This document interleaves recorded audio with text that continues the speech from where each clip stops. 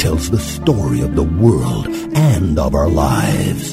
Sometimes that history goes bump in the night.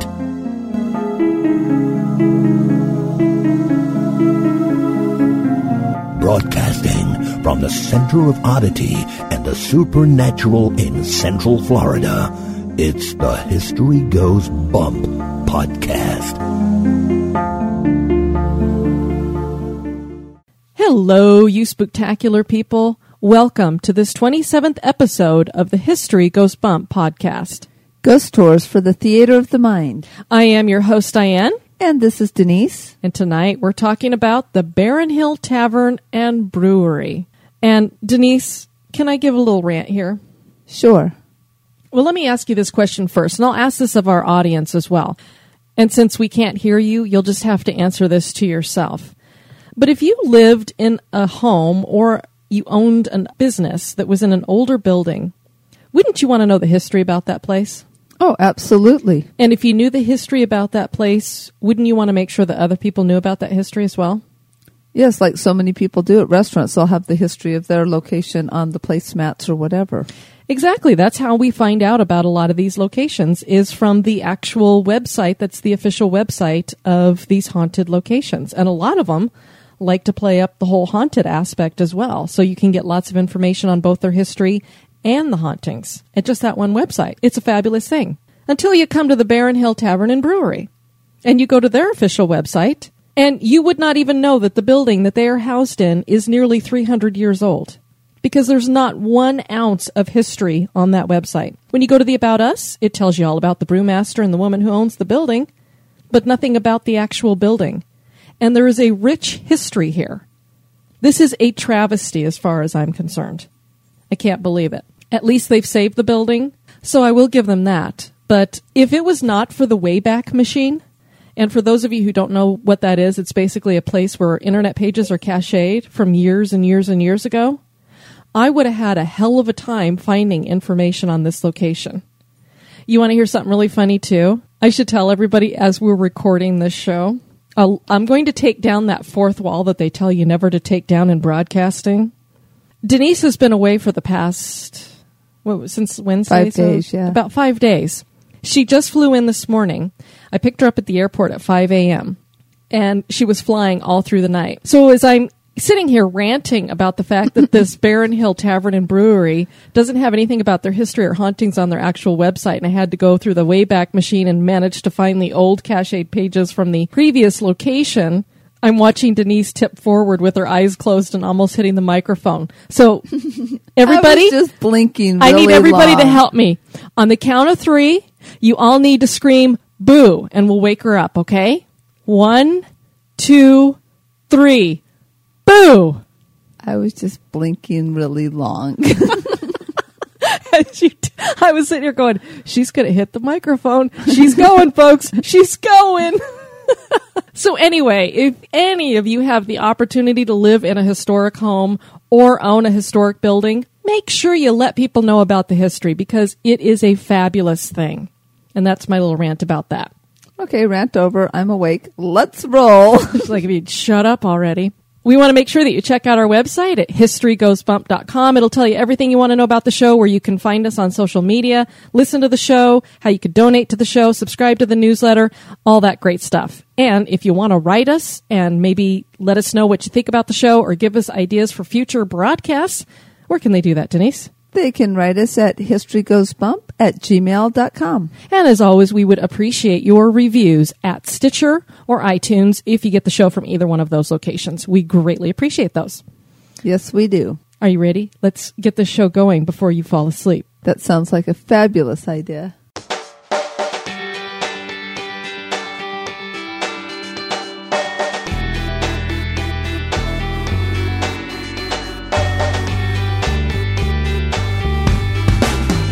If you would like to support the show, please visit our Patreon page at patreon.com/History Goes Bump. Or perhaps you just want to make a one-time donation. Click the donate button on our website at historygoesbump.com.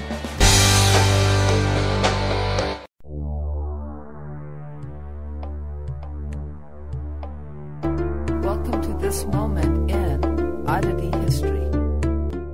In the remote areas of the swamp and the Everglades in Florida lives a variation of the creature commonly called Sasquatch or Bigfoot. This hominid cryptid variation is known as the skunk ape. And yes, it did acquire that name based on its repulsive stench that some claim is a cross between garbage and skunk spray.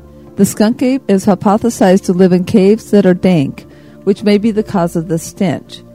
Supposed sightings of this elusive creature detail a 7-foot upright walking beast completely covered in long black or reddish hair.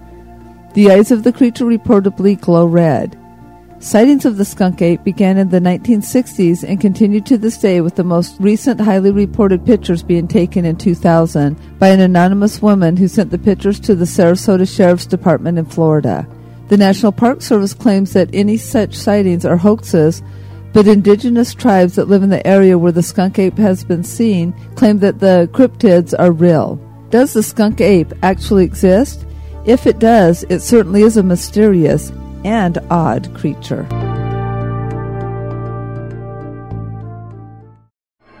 Turn out the lights. The party's just getting started. This day in history. On this day, February 11th, in 1907, the passenger ship Larchmont sinks off of Block Island in Rhode Island. The Larchmont had left Providence at 7 o'clock. The ship was on course with smooth sailing and no signs of trouble. Around 10:45 p.m., that all changed when a schooner that was out of control of her crew approached the Larchmont. A siren of warning was sounded. The Larchmont tried to pull away, but it was too late. The schooner slammed into the port side of the Larchmont before falling away and disappearing. The Larchmont began to take on water rapidly. Everyone was ordered to abandon ship, and the lifeboats headed for Block Island. Captain McVeigh wrote about the experience, quote, "The cold was terrible. We struggled for hours and hours, and the pain from our frostbitten hands and feet was almost unbearable. One of our men, a seaman, became crazed and committed suicide in the boat by cutting his throat. No one in the boat had strength enough to prevent him from doing it. We arrived here at 6:30 o'clock in the morning, very much exhausted and frozen," end quote. The captain of the schooner blamed the Larchmont for the accident. He claimed the steamship came towards them and seemed to not see the schooner's lights. By the time the captain realized that the Larchmont was not going to steer away, it was too late. The schooner sank as well. Nearly all the inhabitants of Block Island joined the efforts to rescue victims and recover bodies the next morning. A survivor from the Larchmont claimed the captain and crew abandoned the passengers. Only 19 people aboard the Larchmont survived of 169 passengers. So it would seem that the old adage that the captain goes down with the ship was not true here, and that perhaps the crew really did save themselves. In the end, 150 people lost their lives.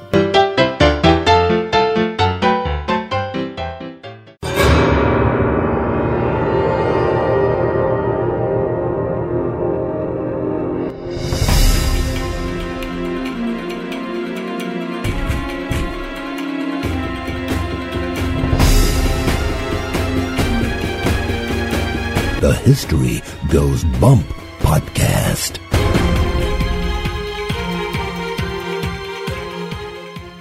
Barren Hill Tavern and Brewery has only been open for a couple of years, but the history behind the building that the Swarm Eatery is housed within has an extensive history. Some people who come to this establishment that is located on the outskirts of Philadelphia near the Barren Hill battlefield get more than just a nice meal and a chance to sample an originally crafted beer. Some of them have had an experience with the unseen. The former General Lafayette Inn might still be playing host to guests that decided to never leave. Barren Hill Tavern is located in Lafayette Hill, Pennsylvania. The town was named for French General Marquis de Lafayette, who spent time in the area during the American Revolution. Lafayette was a French aristocrat who fought with the rebels during the American Revolution, and he was a close friend of several of the founding fathers. Lafayette had been commissioned as an officer at the tender age of, can you believe this, Denise?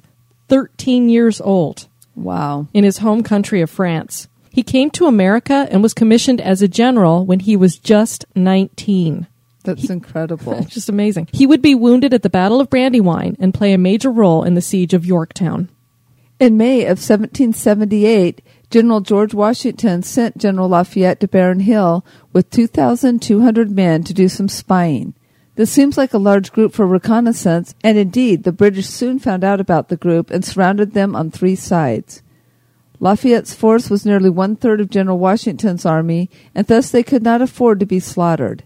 General Lafayette climbed the tower of the St. Peter's Church, which was right next to the inn, and he mapped out a plan for escape. The British far outnumbered Lafayette, and he ordered a retreat. He knew in order to put up a better fight and succeed in retreating, he needed to convince the British that they were dealing with a bigger force than what Lafayette actually had. He ordered his men to spread out on the future Lafayette Hill and fired sporadically from different spots. The group then backed away through the sunken road where they were not easily seen, and they made it across to Maston's Ford safely. The British headed for New York, and General Lafayette came up from the rear, successfully attacking the British in New Jersey. It was amazing what he did here because they were outnumbered, I believe, 4-1 is what I'd heard. Wow. And the British knew that they didn't have a very big group, but they were getting fired upon by so many different directions that they weren't sure. Maybe there's more out here than we think. I'm sure the British weren't very happy when they found out how small Lafayette's group actually was. Well, and of course, this is when the rebels, the Americans, figured out, hey, the way the British redcoats fight is stupid.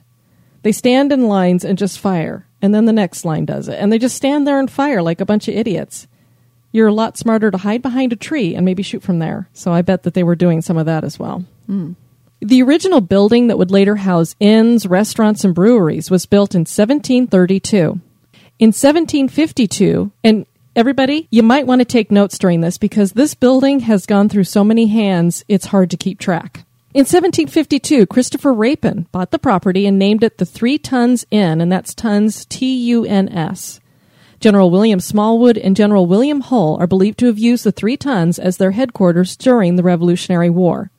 See, Denise, if you owned this place, wouldn't you want people to know that? Oh, absolutely, especially with how fascinated people are about, like, war sites and things like that. Exactly. I don't know. If the owners listen to this, I don't mean to be mean about it, but golly, put your history up. They joined General Lafayette in spy operations on the British before the Battle of Barren Hill. After the Revolutionary War, the inn needed extensive repairs, and it was expanded. Fireplaces were added to the first and second floors in corner spaces, which was unique for the time. Marble from the old Blue Quarry was used to make the mantels. Ludwig Dagger owned the inn during those renovations, and the property was kept in the Dagger family until 1825, when John Hagee took over the inn and renamed it Trooper. In 1828, the property went back to the Dagger family until 1869. George and Leonard Fisher bought the property and changed the name yet again to the Barren Hill Hotel. In 1874, a horse-drawn trolley line was built from Philadelphia, and the hotel saw a resurgence in business. It was at this same time that the property found itself in the hands of another owner. James Meweny kept the building until 1895. Lottie Gundlach owned the hotel until 1946. It's amazing how many different people, and they all would change the name, too. It's just amazing. Ludwig Zakiewicz, Sure. we're going to call him Zakiewicz, bought the hotel in 1946 and changed the name to Lafayette Hotel, naming it for General Lafayette. The hotel faced demolition in 1958 to make way for a gas station. You know how I love how they tear down historic buildings to make ways for parking lots and gas stations. Yeah, because as much as we love Wawa, it doesn't need to be in a historic site. No. Although I need to try one of their chocolate malts. I've heard they're awesome. Still haven't gotten one of those yet. Anyway, Ludwig managed to save it. He sold the building to Todd Helmetag and convinced him that restoration would be a plus and that if he made improvements, the hotel would thrive. Ludwig was right, and the Lafayette did very well for the next 30 years. From 1961 until the 1990s, the Muston family held the property. Mike McGlynn bought the property in the early 1990s. McGlynn believed strongly in preservation, and he began extensive restoration on the building. By 1996, the old building was ready for business again, this time under the name the General Lafayette Inn. It was at this time that the microbrewery was added. In 1999, a bed and breakfast was added. Because of his love for the history, McGlynn began hosting events to commemorate General Lafayette's escape and the local soldier return from the Battle of Germantown. McGlynn died of cancer in 2003. The inn's brewmaster, Chris Leonard, took over ownership in 2004. The place was never the same, though. The General Lafayette Inn went into bankruptcy and closed in 2010. And unfortunately, when they did that, they killed all evidence that this place ever existed, it seems like. That's why I had to go to the Wayback Machine, because this is the location that's the most well-known. And trying to find anything about the General Lafayette Inn, they killed the website, so everything that had been on it was gone. Erin Wallace is a restaurateur who is unique in the world of brewery ownership since she is female. Besides owning Barron Hill Tavern, she also owns Devil's Den in South Philadelphia and Old Eagle Tavern in Manayunk. And I'm sure for people who live in Pennsylvania, I said that wrong. She bought the former General Lafayette Inn in 2013. She poured $1.5 million into renovations before opening the Barron Hill Tavern and Brewery. And that is what this historic inn and restaurant is today. With such a vast history, and with the location in the heart of some of the American Revolution battles, it is not surprising to hear rumors of hauntings taking place at the building. An older woman is one of the most prominent ghosts rumored to be at the building. When the location was still the General Lafayette Inn, an older woman's full-body apparition would be seen walking in the smaller upstairs dining rooms. She also communicated with investigators via Ouija boards. There are claims that a woman was killed in the building, but we found nothing to substantiate that. And any of the claims that I did see about that, she was a younger woman, and they said that she'd been murdered, they think on the second floor, but again, I found no newspapers about it or anything. So for all I know, it's just a rumor. Or a psychic came in and said, hey, I feel a woman here who says she's young and was murdered. You just have to take that stuff with a grain of salt, I guess. One night, after closing, 2 waitresses were organizing the chairs, and they came upon a chair that would not budge, no matter how hard they tried. They both felt as though someone unseen were sitting in the chair. They asked a manager for help, and he lifted it quite easily, as though whoever had been sitting in the chair had gotten up. On another occasion, a chair was witnessed tipping up on one leg and twirling in the pool room. That'd be a little creepy. Yes, it would. Doors have slammed, and their knobs have rattled. Former owner Mike McGlenn claimed that when he would be in his office doing paperwork with the door closed, he would hear the doorknob jiggle as if someone were trying to come in. But when he would look at the knob, it would not be moving. No one would be at the door when he opened it. Disembodied footsteps can be heard throughout the building. Full-bodied apparitions have been seen. In 2007, a bar patron was leaving the tavern around 1 a.m., and he claimed to see the apparition of an old hunched-over man wearing a white nightshirt moving from the host stand towards the kitchen. A bartender did not see the spirit, but he did see the patron's face and how white his face became. A former brewmaster named Russ Kazatka tells the following experience. Quote, I've had a couple of experiences, but just hearing things. I was here one morning, early, by myself. Actually, there was one person in the kitchen, and I'd gone up into the attic to get some stuff for a beer festival. When you come out of the attic, there's a swinging door and a long hallway before you come down the back kitchen steps. I came out of the door and down the hallway. And when I made a turn to come down the steps, I heard someone walking behind me. I stopped, went back to look in the hallway, and there was nobody there. End quote. At the time, only Russ and one other employee were in the building.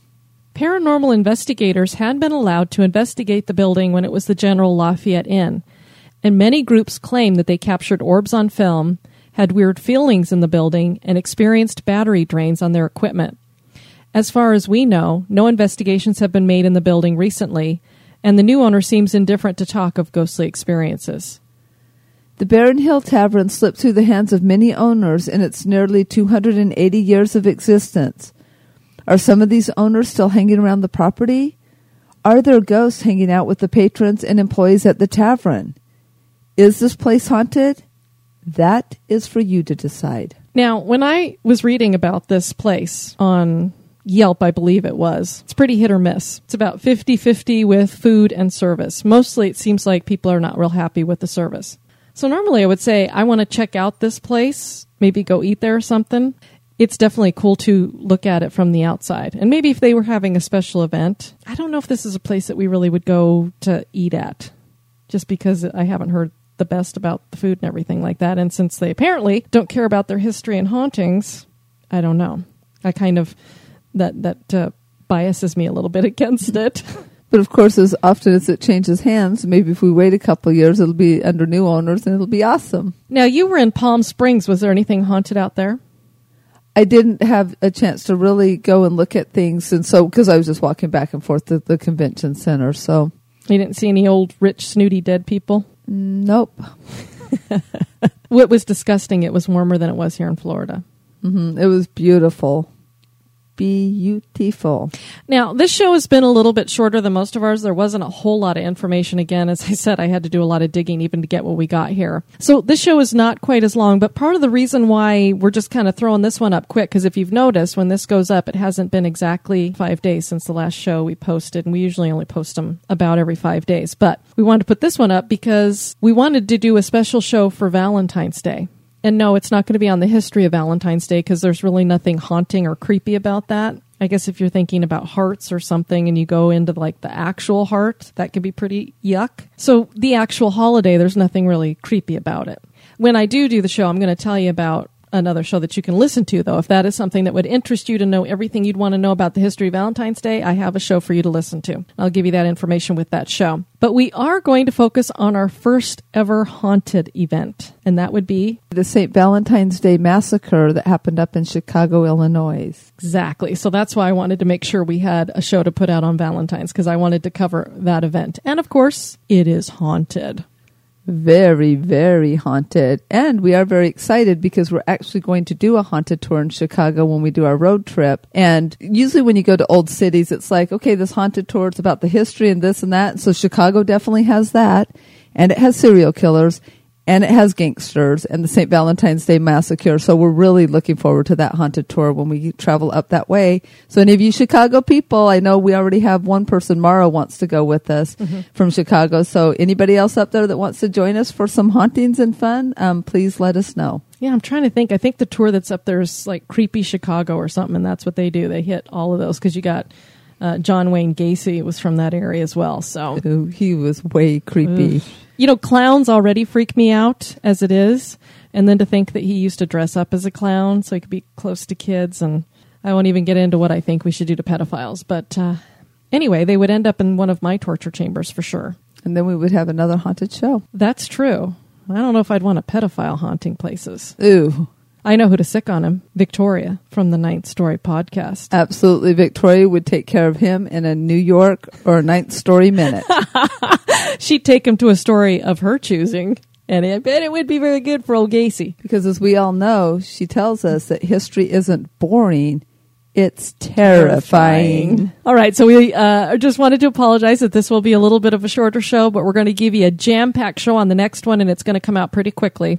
So make sure you join us for that, because in order to tell you about the St. Valentine's Day Massacre, we got to get into a little bit of the history about the mob and what led up to that event, because they didn't just happen to go into a building and shoot a bunch of people just for the hell of it. There's a reason why it happened. You know, I was just thinking, we're a little bit demented. We're like, we're going to have Christmas, la, la, la, and we're going to tell ghost stories. We're celebrating Valentine's Day. It's so romantic, and we're going to tell you about a massacre. We might be a little bit non-boring and terrifying. I don't What know. does that say about our listeners, though? They're awesome. Of course, we're all a bunch of creepy people, and we love to hang out and be creepy together. So, and if you don't have plans for that evening, we're throwing some steaks on the grill. Come on over. You just invited the whole listenership on our Valentine's date? Sure, we could put a few thousand people in here. Okay. Come on down. All right. Well, you guys, thanks so much for joining us. We greatly appreciate you listening. You know we love you guys. This has been your host, Diane. And this has been Denise. You take care now. Bye-bye.